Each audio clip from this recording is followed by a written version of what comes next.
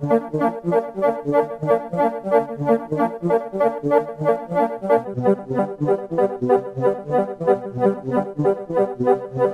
is a Socialist News and Views special report.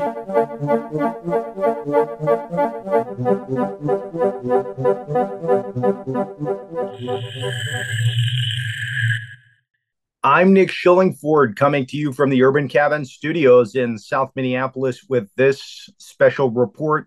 This past Tuesday, March 20th, 2023, marked the 20-year anniversary of the U.S. invasion of Iraq.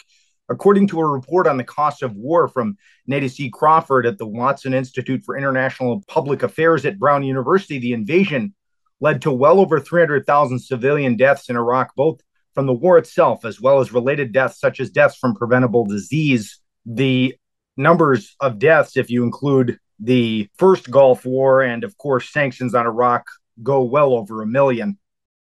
The U.S. invasion also led to millions of internally and internationally displaced Iraqi civilians. The report mentioned before was published March 15th, 2023. The full title of the report is Blood and Treasure, United States Budgetary Costs and Human Costs of 20 Years of War in Iraq and Syria, 2003 to 2023, says that more than 345,000 Iraqis currently remain international refugees. The invasion of Iraq wasn't a mistake.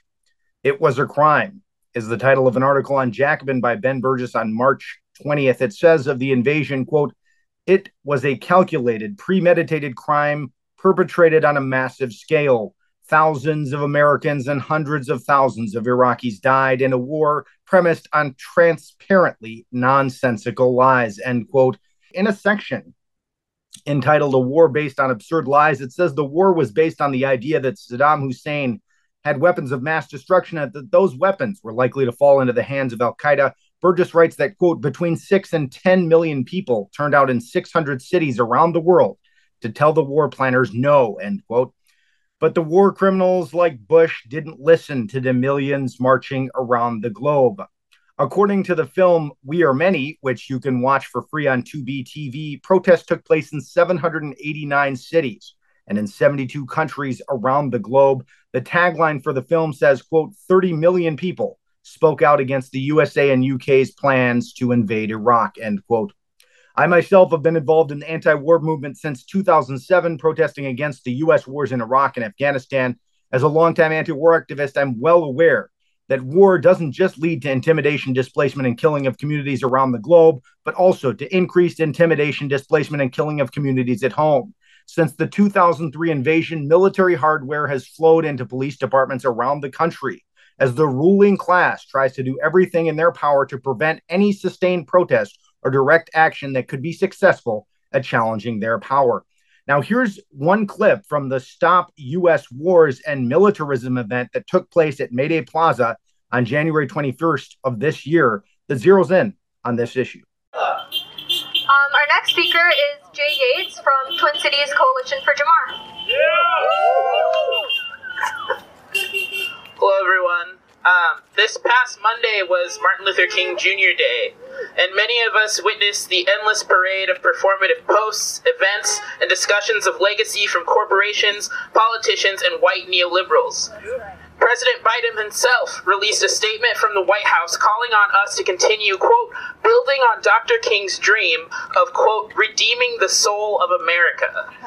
But what redemption is there for a country bankrolling a proxy war with Russia while its own citizens freeze and starve to death in encampments across the country?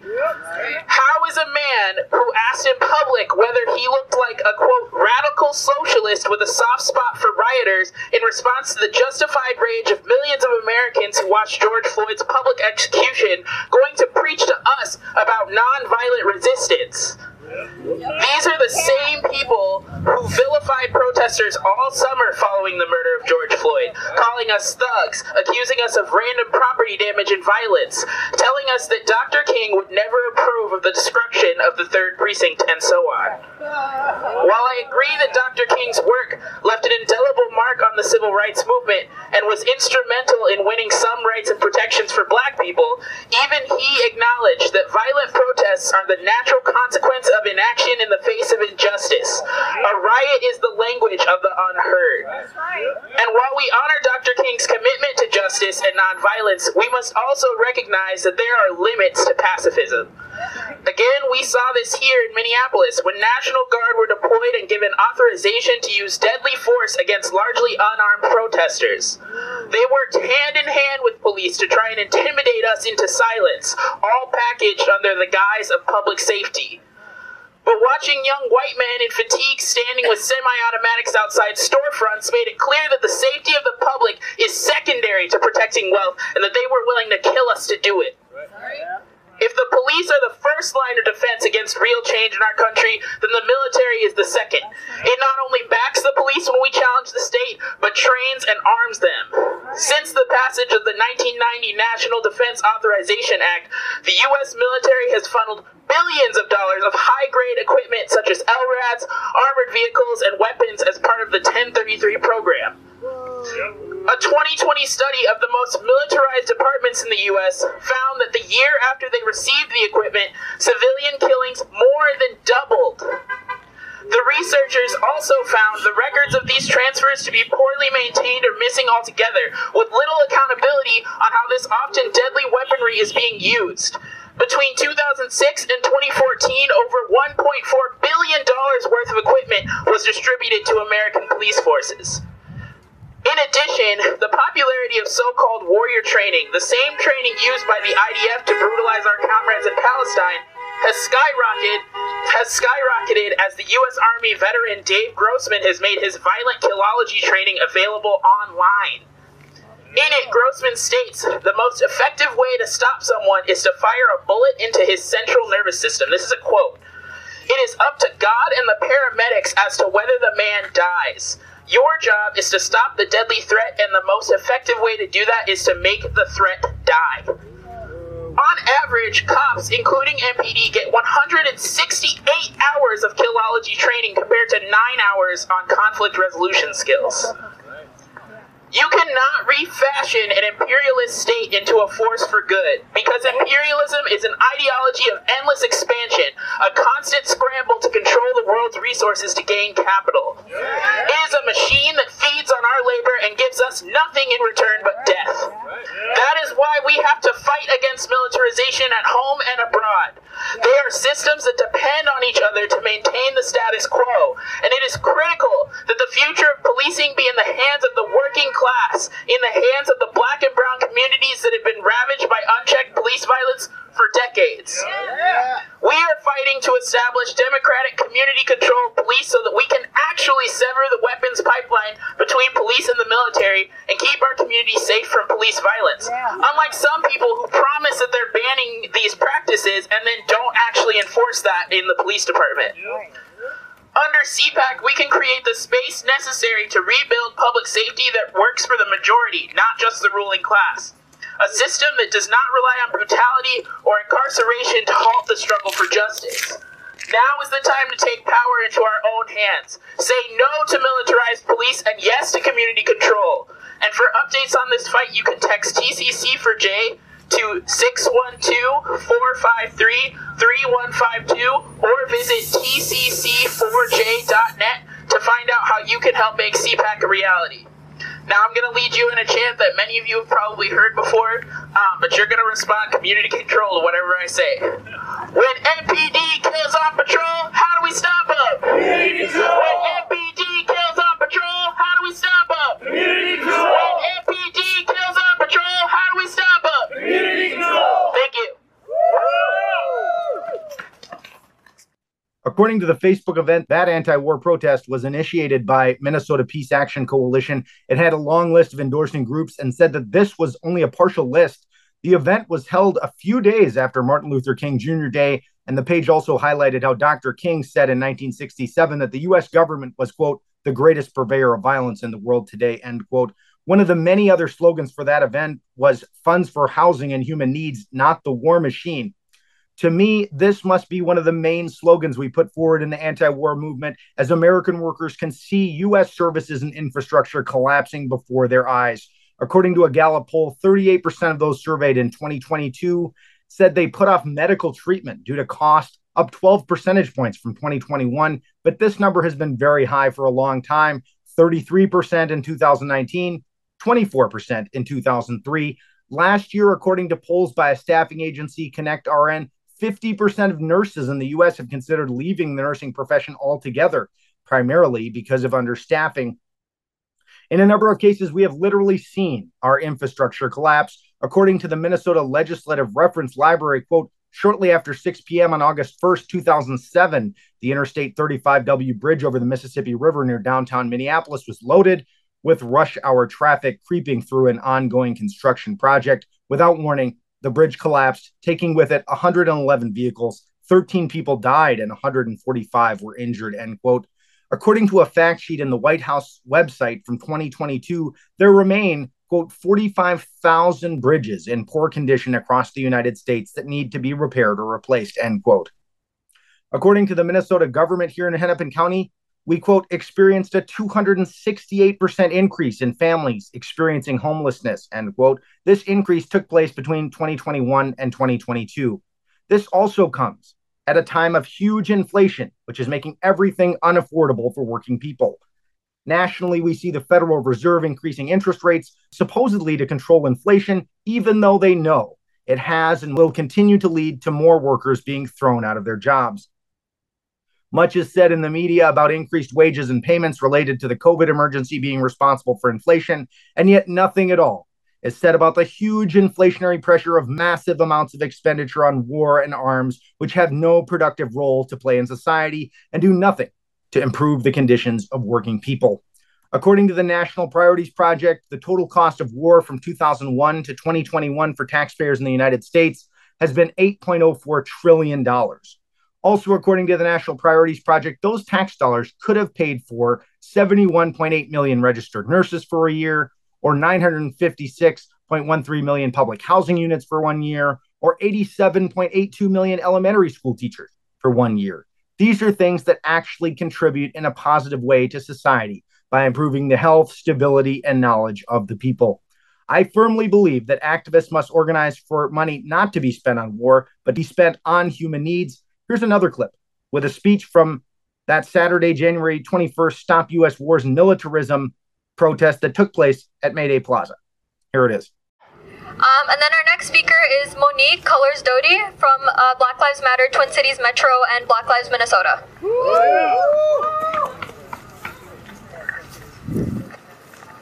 Thank you, Anti-War Committee. Thank you for having me here and always welcoming your arms. I was offered to do this, so I was like, okay, I'm going to say this. I want to thank the Anti-War Committee for standing by the call for justice for my nephew, Marcus Golden. I thank you for all your support, truly, and working in solidarity with Black Lives Matter.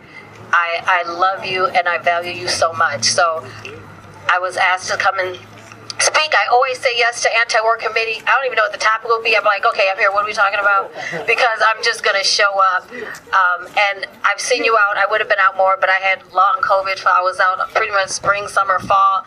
But I'll be back out with you more now. And I'm truly thankful for the work that you do, for providing a different narrative from the commercial media that we have.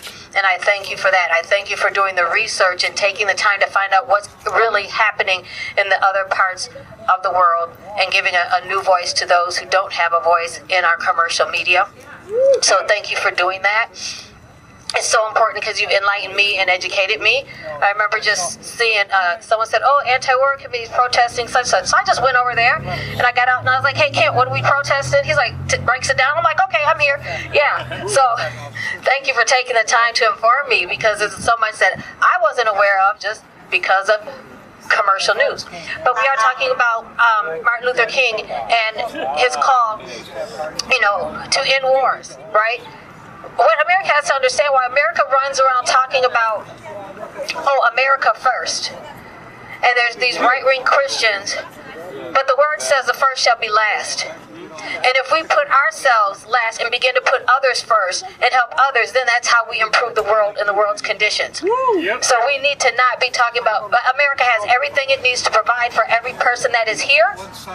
We need to start taxing corporations and the rich. We can provide for everyone here. We can provide for everyone who wants to come here. America wants to stick its nose and spend money because it's what? Military complex, which what brings a lot of money into those stockholders. So they're happy to support war efforts in places we have no business being, but turn their back to the homeless people who are being disrupted in their place where they can only have a tent, right? Our unsheltered people. I misspoke, it's unsheltered. So for our unsheltered people, we have crises right here. And America continues to turn a blind eye to the poor and to people of color in America. And it's a damn shame. It's a damn shame. So I'm so thankful that anti-war committee's out here doing the work, talking about, don't get involved in this war and that war. It's so important because we're raising awareness to people who haven't seen that side of the story, right? And I know Martin Luther King, he used his platform to talk about the need to not be at war and ending the war. And I know a guy who's he was a social worker at the VA, and he was a veteran himself. And he studied the trauma that soldiers endure, and he said it's on both sides. He talked about the people from Vietnam, the high rate of suicide. He said it's because of what they've done. They can't forgive themselves for what they've seen. It's horrible, and it's the same on both sides. It takes a toll because they realize they're fighting someone who did nothing to them. They're killing someone who personally did nothing to them. They're killing someone who truly is not their enemy. It's just a government with another government sending them to kill. And it's traumatizing. It's traumatizing. I've heard veterans talking about the traumas still. They're seniors, they're silver-haired, they're gray-haired. There's no need to put people through that trauma. Nope. There's no need for that on either side because of greed, because of capitalism, because of imperialism, Right. because a dictator wants to do something different. It's so important that we continue to call out these systems in America who turns a blind eye to our brothers and sisters at the border coming from South America. America doesn't want to put its hands on it and embrace them, but America created that situation. Right. America sent the guns with Ronald Reagan and the Iran-Contra affair. He sent those guns down there and gave them to both sides. And the people now who are running the cartels are the children of those who were killed while Ronald Reagan was sending guns down. Those are their children. America helped create that crisis, and America needs to be responsible for protecting those people. And stop going overseas when you go right across the border and help the people trying to enter in, and stop turning blind. That's true suffering. For the Haitians who tried to come in through the southern border, it's true suffering. But we see Ukrainians walking through, passing people who've been sitting out at the southern border for 9 months, taunting them. It's a disgrace. It's a disgrace. A disgrace. And I want to say this, when the war in Ukraine broke out, I said, well, let's see. I saw you guys were out. I came out too, okay? No war. Don't support the war in Ukraine. No money. Because we need education here. We need housing here. We need people to have access to medications here. Yeah, right.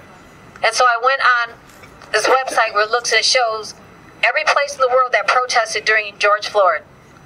2 places that had not a single protest: Ukraine, Russia, and China. So I'm standing in solidarity with you.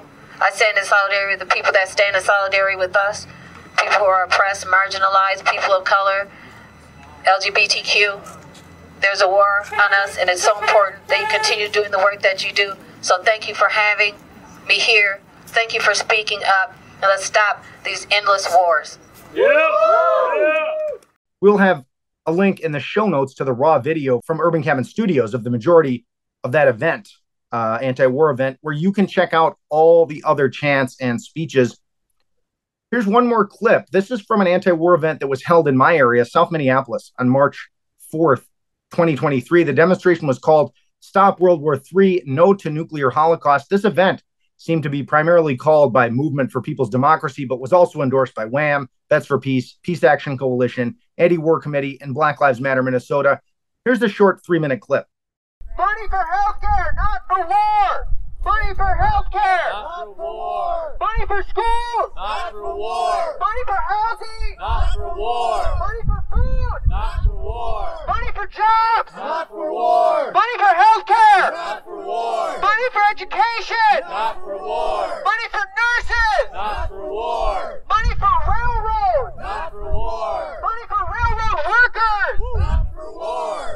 teachers. Not for war. Money for schools. Not for war. Money for education. Not for war. Money for housing. Not for war. Money for food. Not for war. Money for health care. Not for war. Thank you all so much. Please give it up for our next speaker, Trey Cruz with Black Lives Matter Minnesota. Please give a round of applause. Thank you for having me. America has money for war, but can't feed the poor. The United States bill has a military budget of over $1 trillion. Currently, the United States has spent over $122 billion in the war effort in Ukraine. Over 46,000 people have died because of the war effort in Ukraine. 58,000 people have been injured because of the war in Ukraine. The United States spent over $6 trillion in Afghanistan in a failed 20-year war effort, and they had to flee, and the government collapsed overnight. Somebody say that's that bullshit. That's that bullshit. Sorry about that. The state of Minnesota also has a $20 billion surplus, but also has one of the biggest racial wealth gaps in the country. Yeah. So we want to stop, as we also talk about defunding the police, we want to talk about defunding the military-industrial complex. Yeah. We want to take the money for war and give that back to the poor. 50% of the homeless people in the United States are Black Americans, many of them veterans who have fought for this country only to come back home and face racism and poverty. So we want to end the war on poverty, and we believe that ending the war on poverty is directly connected to ending the military-industrial complex. So I'd like to thank you all for coming out today and standing up for economic justice and standing up for peace on planet Earth and even in outer space. Yeah. Thank you all. Peace.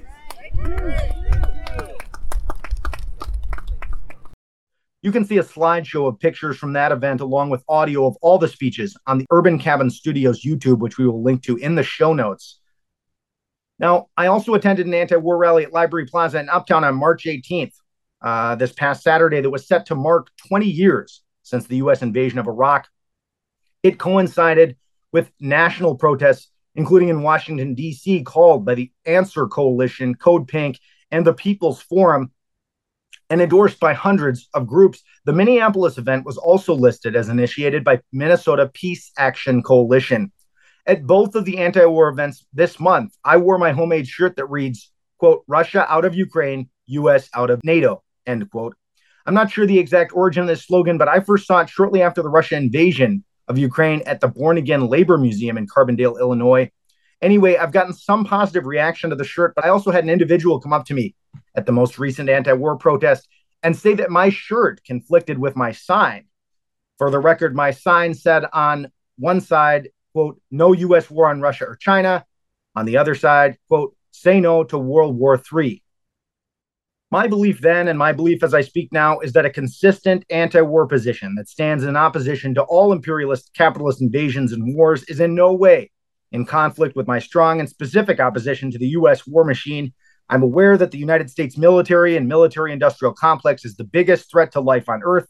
The U.S. military is in a constant state of fighting overt and covert conflicts internationally, as well as arming other groups across the globe. In some cases, the U.S. has and does arm both sides of the conflict.